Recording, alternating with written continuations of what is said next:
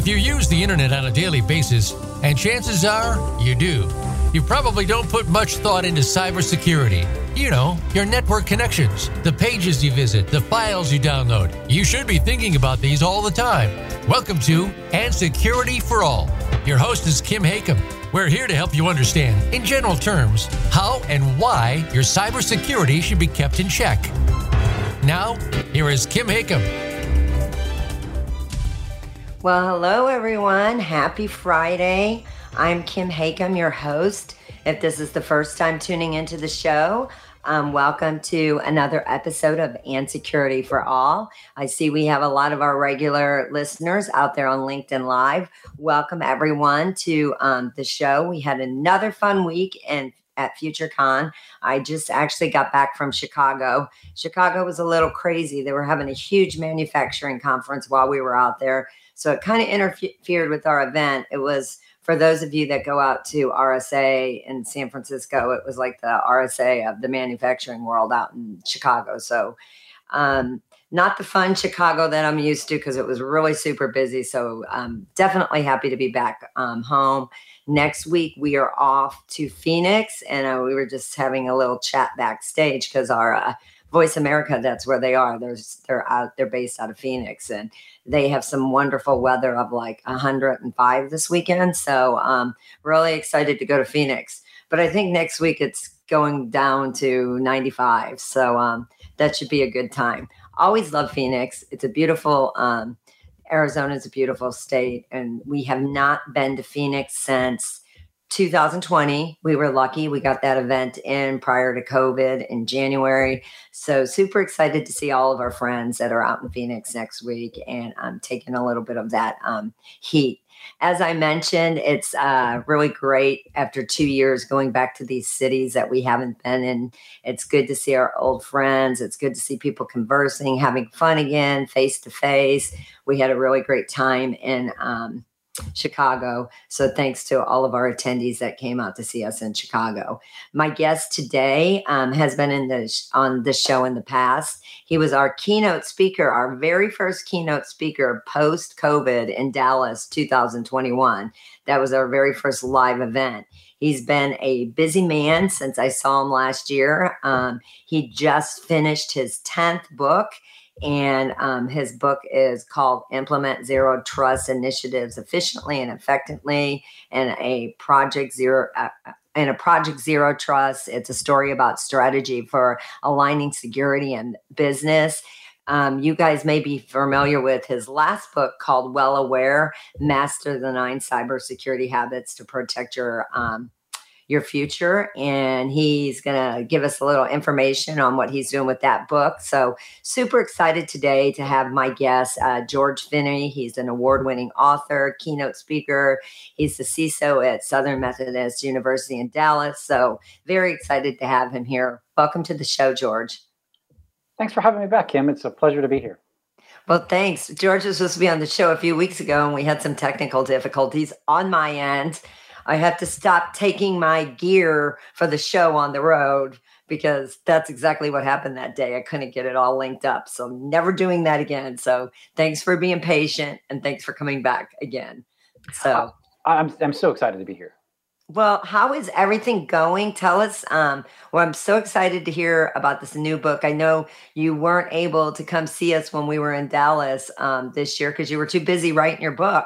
So tell us a little bit. I guess before we talk about this first book, for everyone out there that's listening, and I'll acknowledge some of our viewers momentarily, but I asked George, I said, so this is your second book? And he goes, no, this is my 10th book. And I was like, your 10th book? I had no idea. So tell us a little bit about the history of your career as an author and how you got to this 10th book. I started writing books about 15 or so years ago. And it's always been my passion, ever since I remember I was in elementary school, and we got this project to do, some writing, and I ended up just not being able to stop. Like it was, it was almost like a sickness. And I remember in college, having a conversation with a professor, like my dream was to be able to go to the bookstore and, see, Finney in between, some of my other, favorite authors out there. I like Lawrence Ferlinghetti or some of the. I'm not in that like section. I'm not in the literature section. I'm in the more of the business technical section now. But who would have thought that I could actually live my dream while I'm doing security, while I feel like I'm making a difference in the world. And gosh, it's just such an amazing place to be here. I had this great conversation with John Kindervag a couple of years ago, who I worked with on this book. And he said something that kind of stuck with me. He's like, man, if I could do any job in the world, obviously I'd be a rock star, right? Just like in the Matrix, right? I'd be someone famous. But the second, my second choice would be in cybersecurity, because you make a difference in the world, but also, we can kind of be these rock stars that get to talk about cool things and, also, have a rewarding, fulfilling job. And man, I'm just so lucky to be in the place where I am. We've been really blessed with everything to lead up to this point in our lives. Well, and how cool that you got to work with John. He's we did some stuff with him. He's been on the show before. I really want to try to get him to be our keynote speaker in Dallas. He knows. I've asked him, so I'm hoping he's going to say yes. But he is really a funny guy, and I didn't realize how funny he was until we were out at RSA, and him and Chase Cunningham. We did a happy hour with a couple of our sponsors, and John is just funny. He seems. I can see him. He's the rock star in cybersecurity, and he's a legend. So I'm sure that was really awesome to work with him. It was so fantastic. I mean, I got this call kind of out of the blue from this publisher wanting me to write a book on Zero Trust, and I'm like, hang on a minute. Let me just call John, because I'll connect you guys. He should really be the one to write this. I'm happy to help in whatever way. But like you said, John is so busy. He's wanted to write a book for probably the last 10 years and has just never had the time. So he was like, you know what, George, you do it. I'm like, really? And I was like, yeah, I'll give you all my notes. I've been over to his house a few times to brainstorm different things and to talk about the progress as we were kind of writing the book. And oh my gosh, just just one of the nicest guys that you'll ever meet. It's crazy to hear. I'm in CISO roundtables or whatever, and sometimes people are like, this is he's just a consultant out there. Like, no, he really means what he says, and to be able to tell this story. Not everybody kind of knows that. There's John's Zero Trust foundational principles. There's also a design methodology that he's built. There's also a maturity model that he's built around Zero Trust. So to be able to tell that in a story and help people kind of start to connect the dots, right? Zero Trust is so confusing, frankly. Like, having written a book about Zero Trust, I went out and I'm pretty familiar with it before. But I read everything out there, and it is hard to understand. There's a lot of technical jargon that people are using. When you look at NIST 800-207, the way that they talk about it is weird. A technical term there. You can go out and read the Google BeyondCorp papers and see what they've done around Zero Trust. Most of it is frankly marketing. There's very, very little content in those papers, so you gotta kind of stitch the things together. And man, I mean, Zero Trust needs to be something that not just like security nerds like us kind of think about. It's got to be something that's approachable for everyone in IT, right? And I think John has made it that simple. But being able to kind of broaden that vision about, hey, here's what zero trust is, and here's where you fit into that. Here's what role you can play. It has to be simple, right? I was at a roundtable last year, and we went around the room, and everybody, like, we had 15 CISOs in the room. There were 16 different definitions of what zero trust is, right? And one CISO actually changed their mind at the end and put a whole different. We can't explain to our executives or our teams around us what zero trust is if we're this confused, right? So just to put it simply, zero trust is a strategy for preventing or containing breaches by removing the trust relationships that we have in digital systems, right? That's it. That was just one sentence. Where you go from there can get really complex, and there's a methodology to guide you. But it really has to be, I think, simple for everyone to understand. Just pausing for a moment and just acknowledging some of our regular listeners out there. Brian Bezel, thanks for being here. Jonathan Kimmett, Jonathan, he was in Dallas, and he's here every week. He helps me out with some of the shows, but he's the CISO over at the University of Tulsa. Thanks for being here, Jonathan. He said he put a comment out there that he wants to know how many different cities do I go to in a single year? I have no idea. So you guys can tell me, because I can't keep up with it. So yeah, I don't know, Jonathan. And then Daniel Presner, thanks for being here.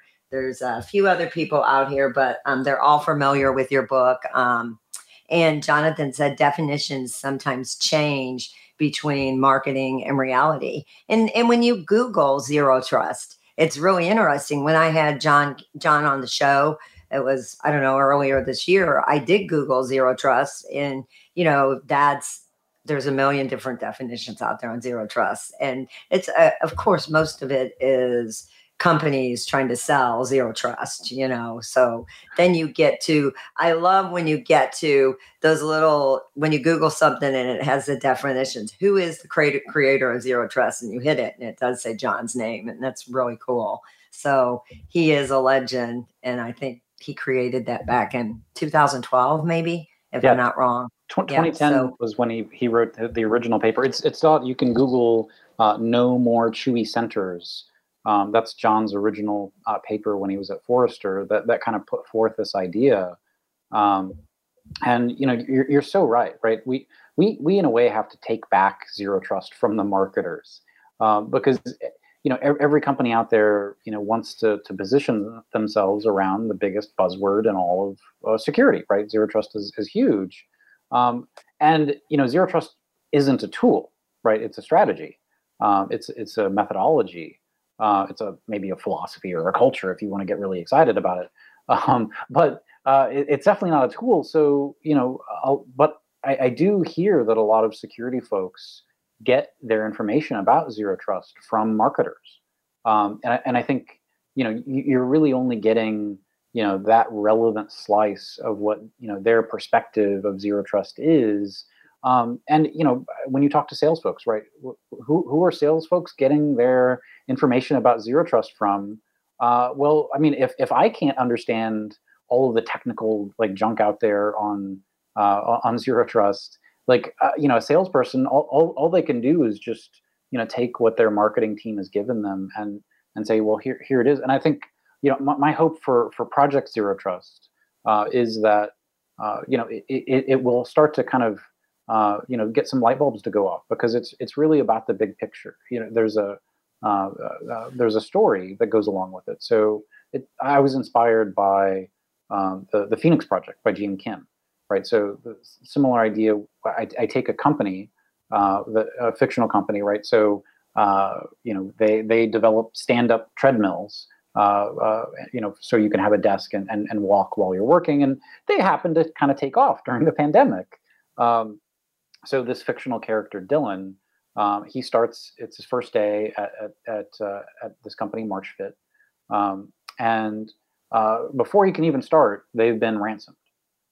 So he comes in, the place is a mess. They've turned off all the computers. They're trying to dig out and do incident response, but their CEO asked the question of their CIO. They don't have a CISO at this point.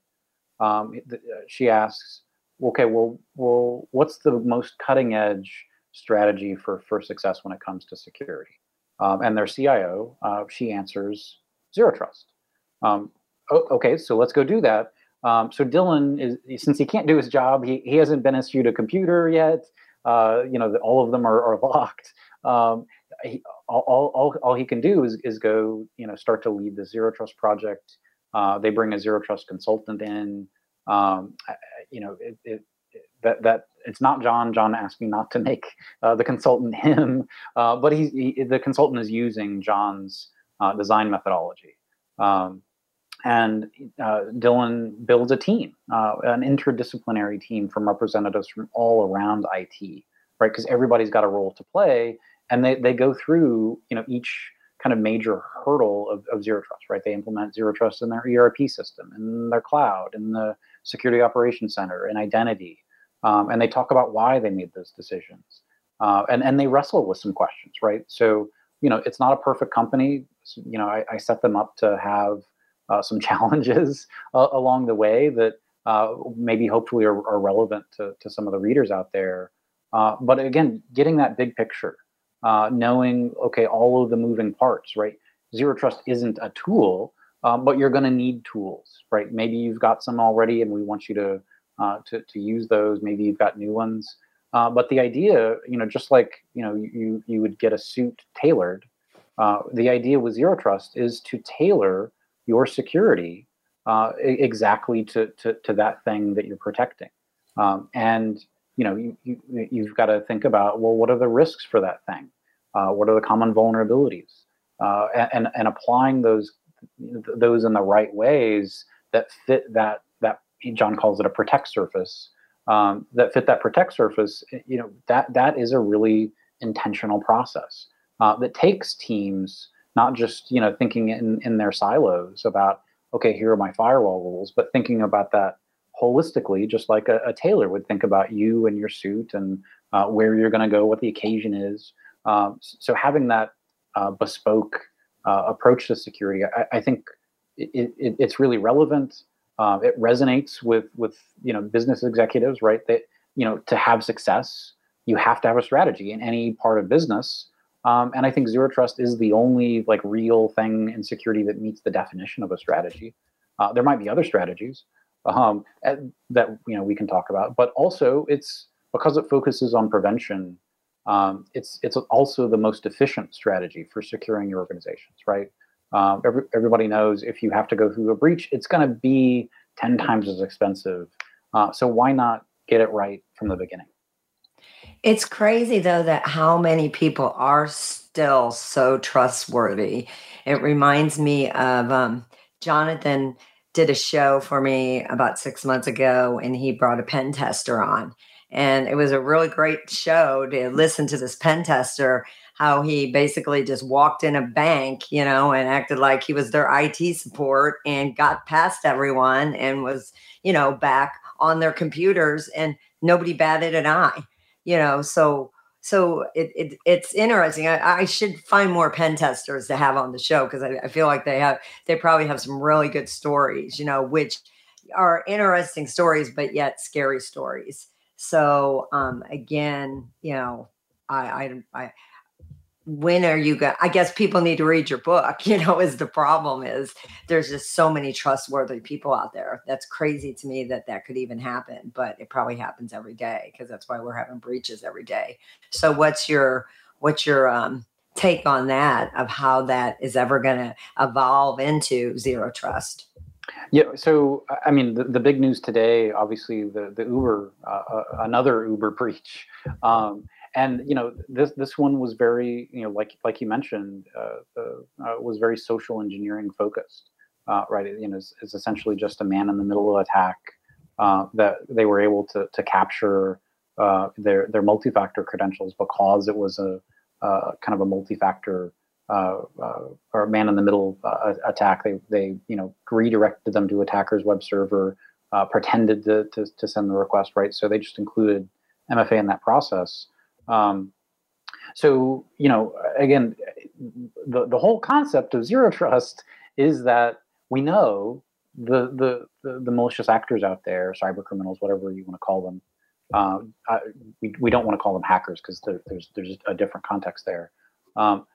Cyber criminals take advantage of the trust relationships that we have in our digital systems, right? We anthropomorphize, the computers, right? We think about George's computer or George's packets. We trust George because he's such a nice guy. But okay, cool. I actually, George, as a CISO in my day job, I don't have access to everything on the network, right? That's there's this concept of least privilege. So thinking through the Uber conversation, right? Where were the trust relationships that we could have removed? Did that individual have too much access? Should they? What kind of other tools could have detected that access into those systems, right? Certainly, there was some anomalous behavior after the breach that could have been detected. Can we stop the breach before it would have happened? I think the interesting thing here is just that the attacker was able to compromise MFA. But again, I think that's something that you've got to think about holistically in terms of your program. One MFA connection, to get into everything. I'm thinking about how could duties have been separated? How could there have been additional controls? And there is a balance, right, between usability and security, right? We don't want to put a lot of barriers. We don't want an employee to type their password 500 times in a day, or do MFA 500 times in a day. So we want to start with understanding the needs of the business, right? That's the foundational principle of zero trust, right? That's the number one thing you do is you understand what the business outcomes need to be, and frankly, that's one of the things that is maybe missing from something like the NIST framework. And I'm going to rag on NIST for a second, but I think the interesting thing with the NIST framework, as you compare it to zero trust, there's maturity when it comes to the NIST framework, and you can increase your maturity by doing different things. But NIST is essentially about, do you have a complete program? Have you done all of the things that one might need to do in a security program? So cool, and that's interesting, but it's not really tailored to the business, right? It's genericized on purpose so that it can be a one-size-fits-all thing. Very different from zero trust, where you start with understanding the business intimately, then you start to make decisions, and then you start to custom tailor controls. You don't need every security control in the world for a specific application. You need the right tools or procedures or policies for that one thing. So having again bespoke controls is more efficient, because maybe you didn't have to buy 50 products to protect one thing. Maybe you just got the 5 that you needed. Well, a couple of comments. Gokan, Kara Day, thank you for being here. Sorry if I just tortured your first name. Jonathan Kimmett said, I've said that zero trust is the path, and we keep walking that direction, which is a great comment. And then Brian Bazell said, I think you nailed it, George. It's going to be too much more expensive to recover from the breach, both in technology and work reputation. And then Jonathan said, 3-way balance, security, functionality, ease of use. So I'll let you comment on all of those. I mean, all those comments are great comments. Yeah. I mean, gosh, I think, maybe I'm preaching to the choir, but, we have to do more when it comes to security. And the reality is, we're in an economic, downturn, whatever you want to, maybe it's a recession, maybe it's something else. We're coming out of a pandemic where, we were all severely impacted, right? So we have to be incredibly efficient when it comes to our security programs, right? There was the news last week that Patreon laid off their entire cybersecurity staff. Oh my gosh, I feel is so so badly for that team. And folks in the community, in the security community, have stepped up to help get the word out to rehome them in better places. But we're having to make hard decisions, right? Higher education, where I am, is also been impacted by the downturn. And so how do we do more with less? And I think again, we have to make it. We have to think about our customer experience. We have to think about our students. We don't want to get in the way of them, being able to learn and take tests. Right. This is the biggest fear in higher ed is we put a bunch of security controls in and right before finals, and then the students are like, I'm gonna have to reschedule for the test and get themselves more time to study and have unfairness with students that didn't get impacted by that security control, right? Oh my gosh, how do we do more with less? I think we've got to rethink some of our security spend and focus on can we increase maturity? Can we find win-wins, or to Jonathan's point, win-win-wins, so that while we can improve security controls or security maturity or outcomes, but also improve user experience, that we all can also improve the overall functionality of systems. There are definitely ways that we're getting towards that with automation, with other tools. But I mean, I also agree with Jonathan's point that maybe we can't do more with less, and we do have to be able to go to the business and be able to make the case that, look, to do our jobs effectively, we need to make a strategic investment in security, right? We know that we've seen other universities last year that were breached. We know what the cost of those breaches are. Can we invest now and not have to pay that later? But I think we have to show that we've done our due diligence, that we've built a program with that can meet the requirements, and we've invested our own internal funds. We've done all we can with what we have to be able to do more. And honestly, this is my board asked this of me 2 weeks ago, right? Are you funded well enough? Well, what does it take to get it right? And we had some frank conversations about dollars, and they're willing to come to the table to spend money. Unlike maybe in other areas that are a little more suspect, or a little bit more required to do their eat their own dog food or do some cleaning up. So yeah, I think we've got to do better all across the board.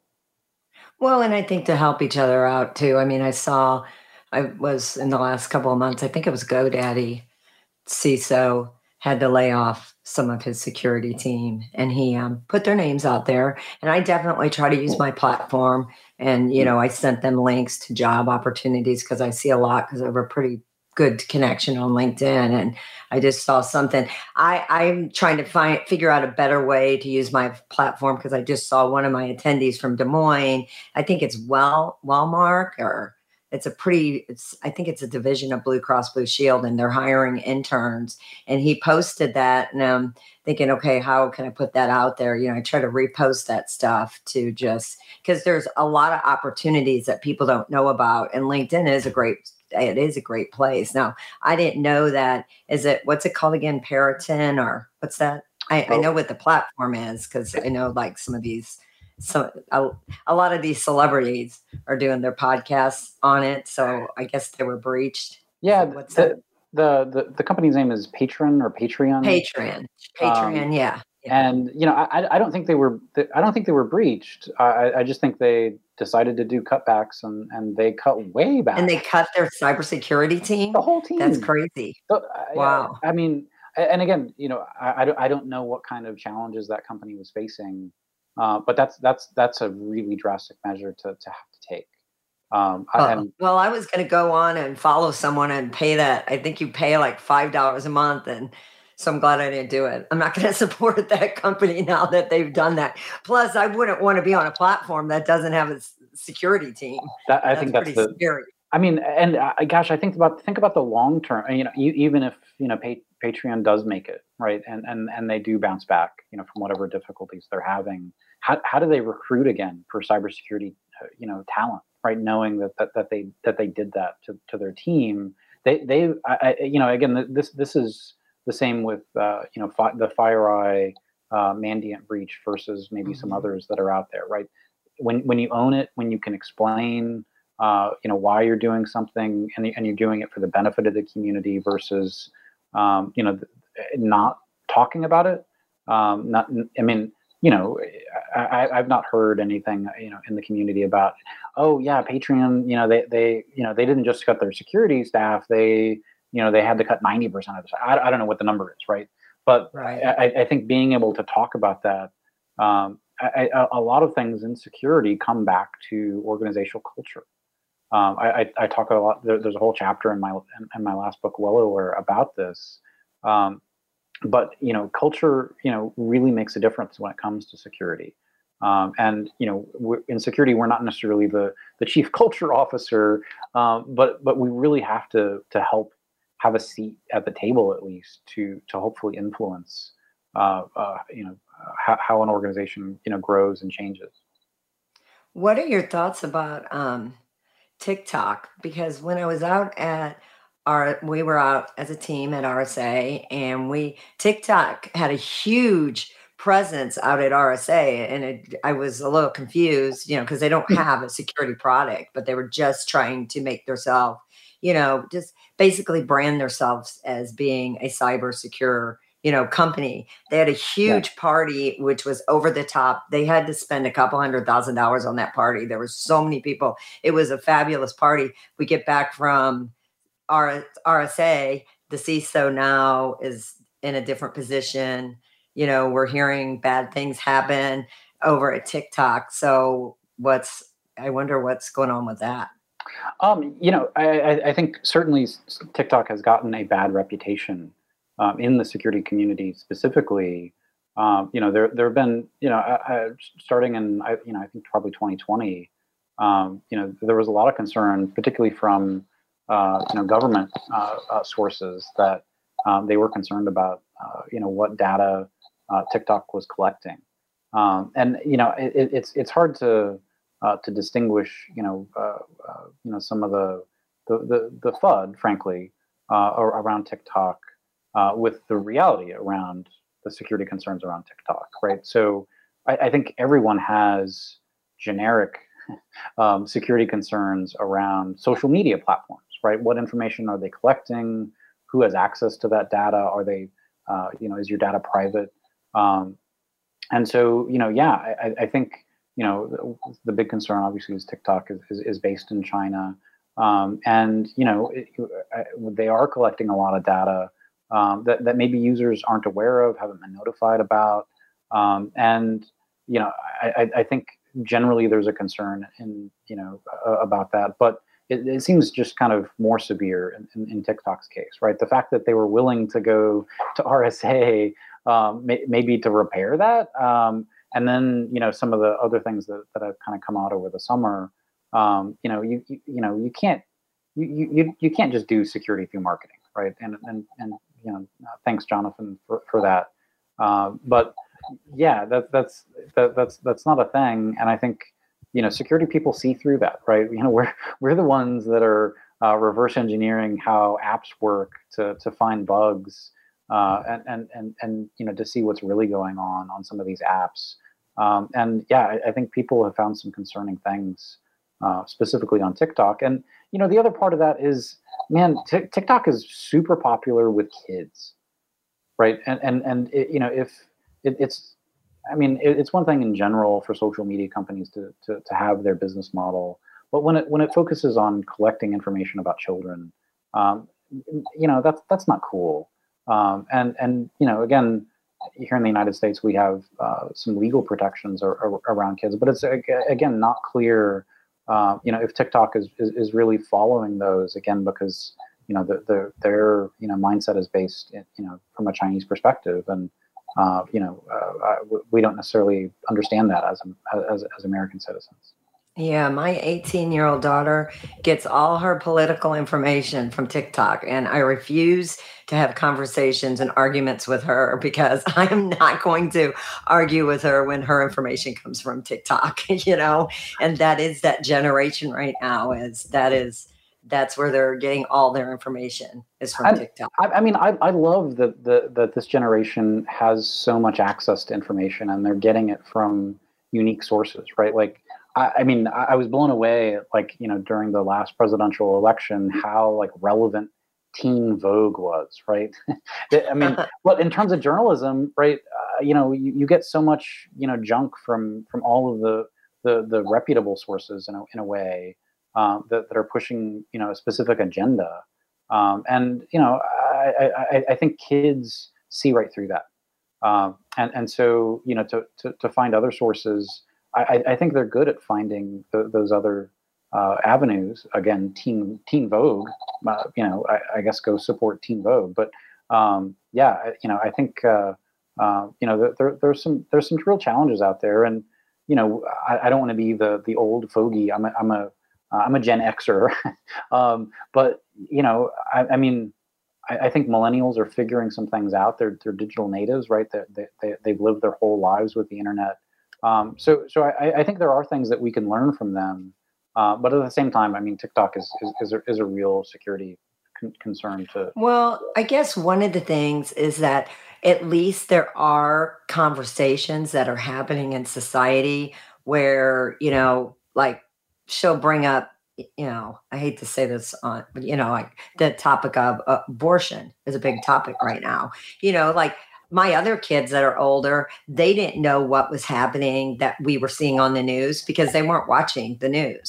So I don't want to give TikTok any, accolades on what's on there, but they are talking about things that are debatable with our politicians. So I guess they're being aware of what's going on, where the other things, I don't think Instagram's a completely different thing than TikTok. So it's just, somebody just said, it's misinformation that concerns me.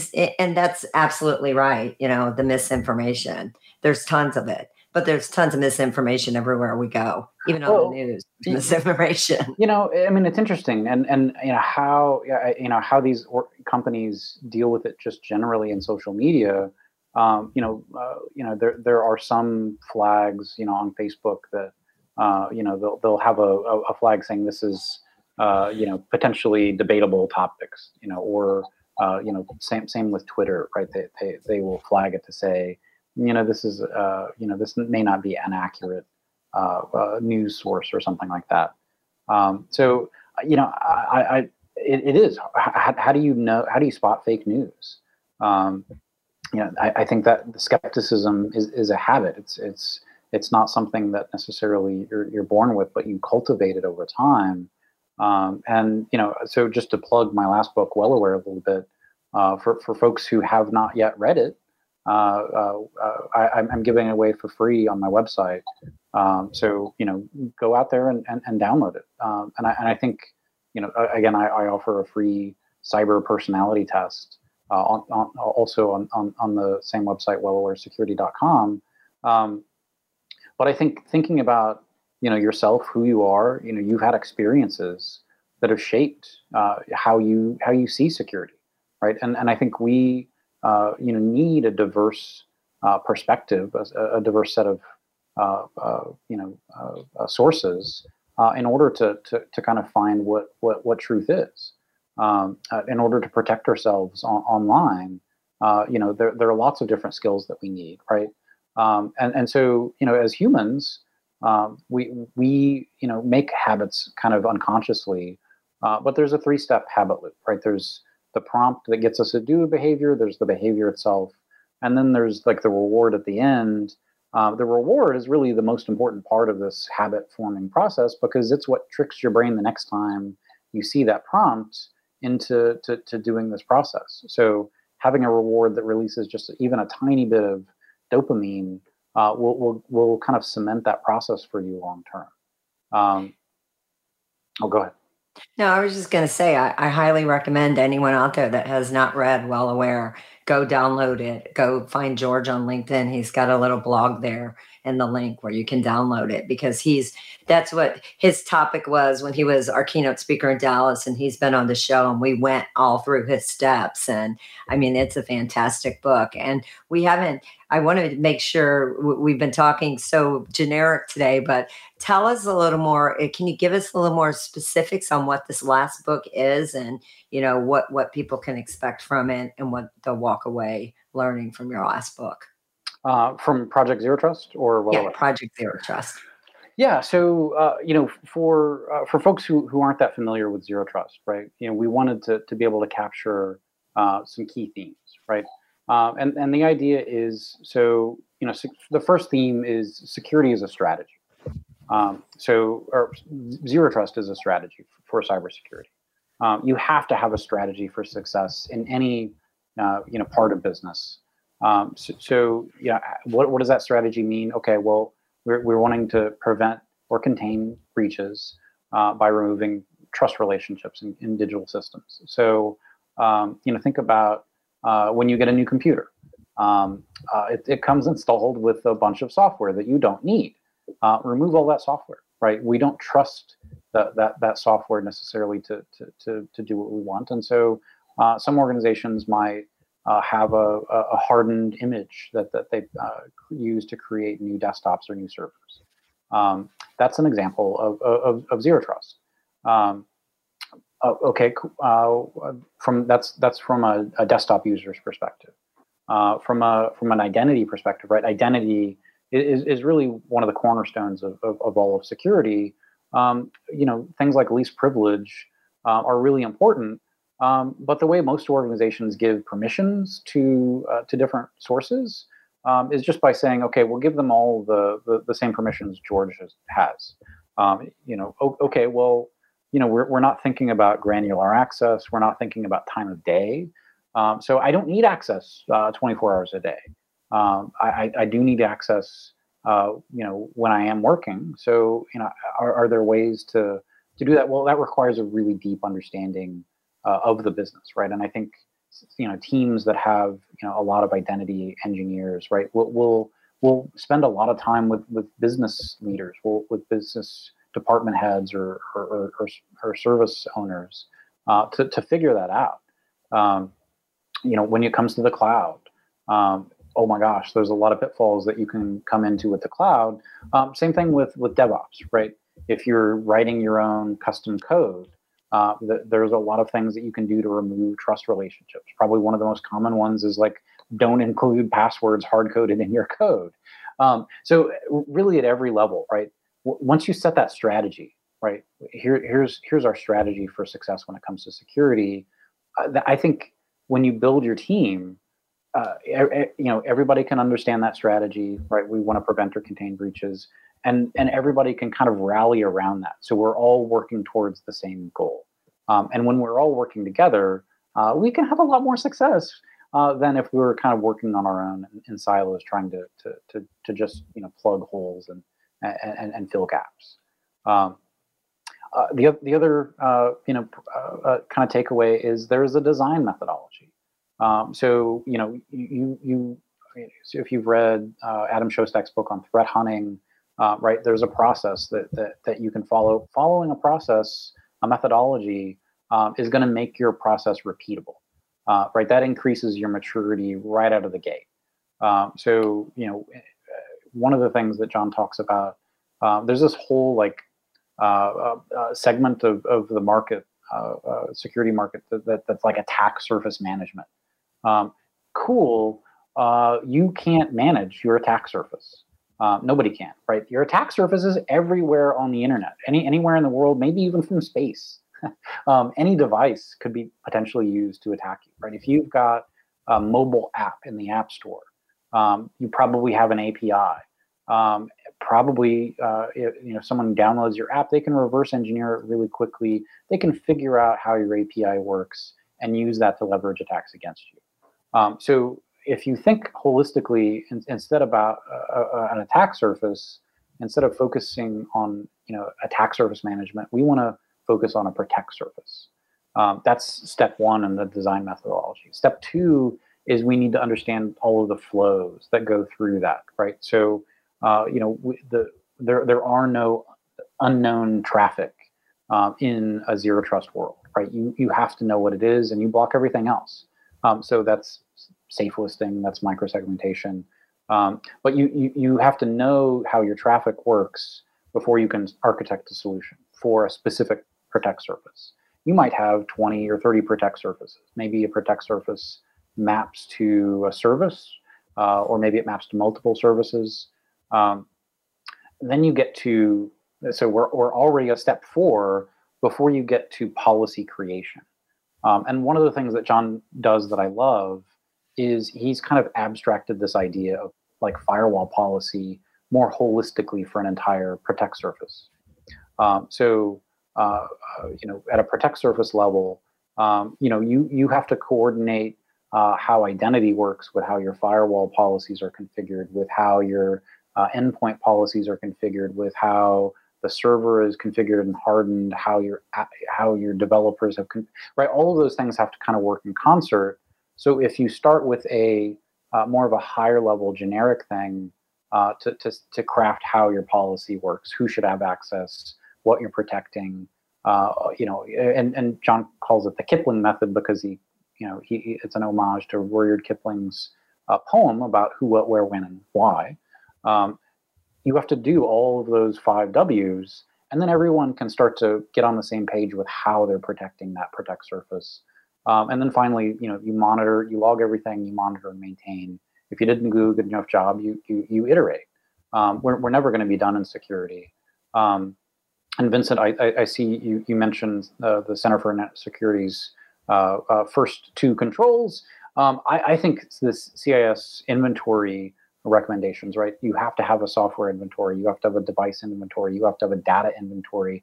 All of those things, I think, are prerequisites to starting your zero trust design process, your design methodology, right? Those feed into that. So at a basic level, you have to have a risk register. You have to have a business impact analysis. You have to know what applications your organization runs, right? That's the foundation of zero trust, is starting with the business, right? Understanding everything about it.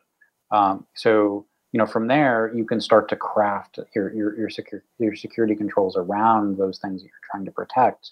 But totally agree. If you don't know what you have, you can't protect it. So your book is actually out on the market because you can get it on Amazon. I saw. When did it go live, or when did it go public? So officially, the paperback comes out on October 4th. Okay. So the publisher, I don't know if this was a mistake or on purpose, but you can get the ebook now. I prefer that you get the paperback copy, just because for bestseller purposes they want to look at the print versions. So please help me out. Go buy Project Zero Trust. It's a great stocking stuffer for the IT person in your sphere. But and thank you, Heather, for that. Really, I think we've got to own zero trust in the security community, right? It's not something that marketers can sell us on, or if we are letting them sell us without knowing what it is, right? We're going to go off in I think the wrong direction. So it makes so much of a difference if we can take zero trust back from the marketers and really start to crystallize around what it really means and how it can really help us. Well, when we come to Dallas, we'll be in Dallas in January, which January is going to be here before we know it.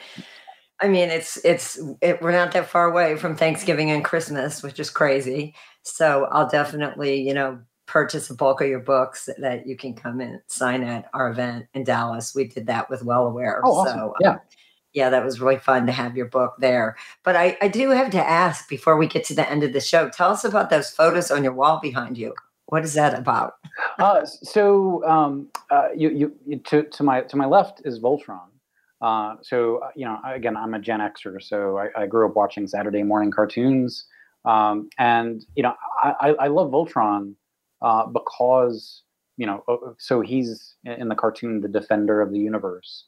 But as the defender of the universe, right? It's not just one person; it's a team of people working together, right? They all have different skills, they all have different capabilities, but it's when they come together that makes them the ultimate defender of the universe that no evil monster can defeat.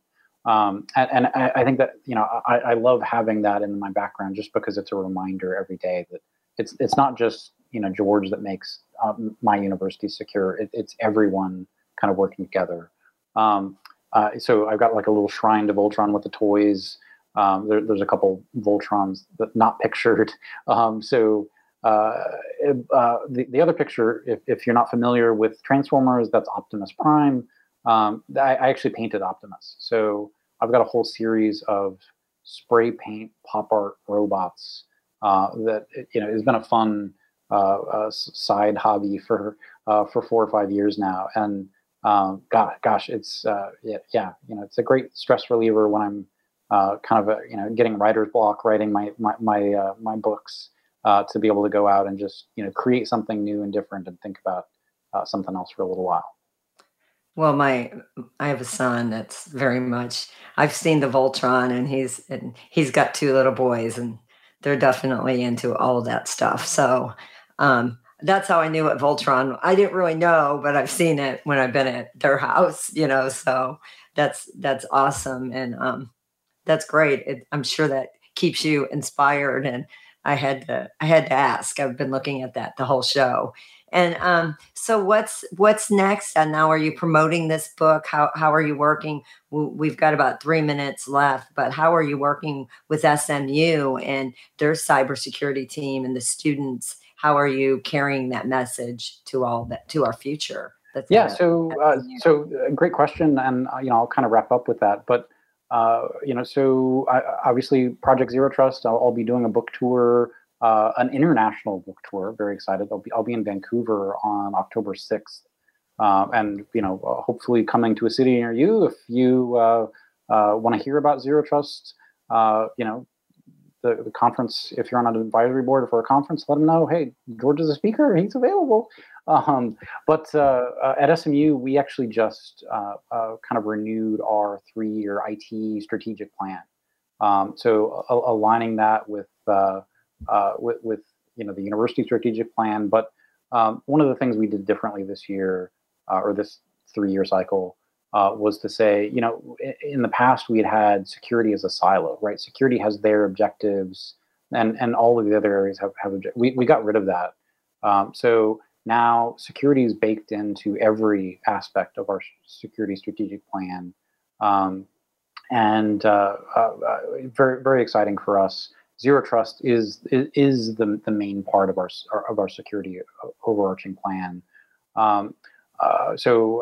Jonathan, yes, I will be in Oklahoma, I believe October 18th. I will be in St. Louis, I believe, on November 3rd-ish. Don't quote me because I'm not actually looking at my calendar right now. But yeah, the book tour hopefully will be coming to a city near you very soon. And what's next for me? I actually have launched a security awareness training company around the 9 cybersecurity habits that I talked about in my book, Well Aware. So we've got the link up there in the chat, wellawaresecurity.com. And I've got my first client out there. So we work with a fintech company, and the idea is we're going to help train their users and how to be secure, right? All of the security awareness training out there today is really about what to do to be secure, right? Here's what a mobile device is, and how to do a mobile PIN, right? But we're not teaching people, how to think about security. So when the next new thing comes along, we got to get back in front of it. So instead, right, we make people watch, videos. And if you've ever watched like a Pepsi commercial, you probably didn't switch. I'm assuming you maybe if you drink soda, you probably drink Coke or root beer or something else, seeing a Pepsi commercial doesn't make you change your behavior. Seeing a 5-minute security awareness training video doesn't change your behavior. I think we've got to focus on habits to make a difference when it comes to security behaviors. So one of the things I wanted to do with the Well-Aware platform, so now that we've got it launched, I can say that we're going to give it away for free to nonprofits and government. That's amazing. And I don't mean to cut you off, but we are on a syndicated radio show that's about to cut us off. So very cool. I'm sorry, George. I hate doing that. But for everyone out there, you see all the links of where you can download Well-Aware and his new book, George's new book, George Finney, CISO from SMU, award-winning author. Thanks for being here today, George. We will definitely have you back on the show and keep promoting your book and keep promoting you. Thanks again, everyone, for tuning in to another episode of And Security for All. You guys have a great weekend. Stay safe, stay secure, and I'll see you next week.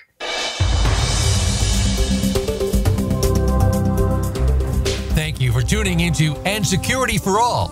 Be sure to join your host, Kim Hakim, for another episode of the show next Friday at noon Pacific Time and 3 p.m. Eastern Time on the Voice America Business Channel.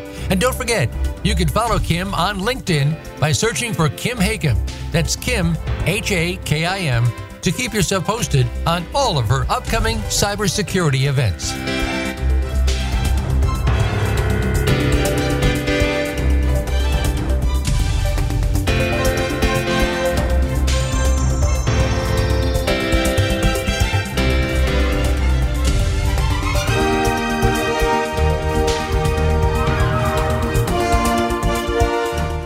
Are you a cybersecurity professional that needs to earn continuing educational hours?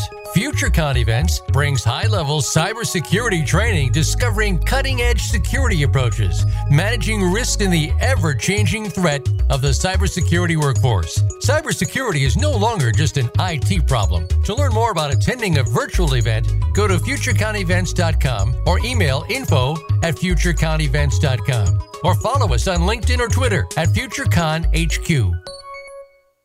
Don't miss the weekly FutureCon Seamless podcast series focusing on the insights and thoughts of chief security officers and industry pioneers making a difference throughout the world. Kim Hakim, CEO of FutureCon Events, and Darren Anderson, CEO and co-founder Next Robotics, host Seamless Podcast, started by a team of entrepreneurs with experience in fields like smart cities, technology, cybersecurity. The result is a series of podcasts unlike anything you've ever heard anywhere. Listen where you get your podcasts, including Apple, Spotify, and Stitcher.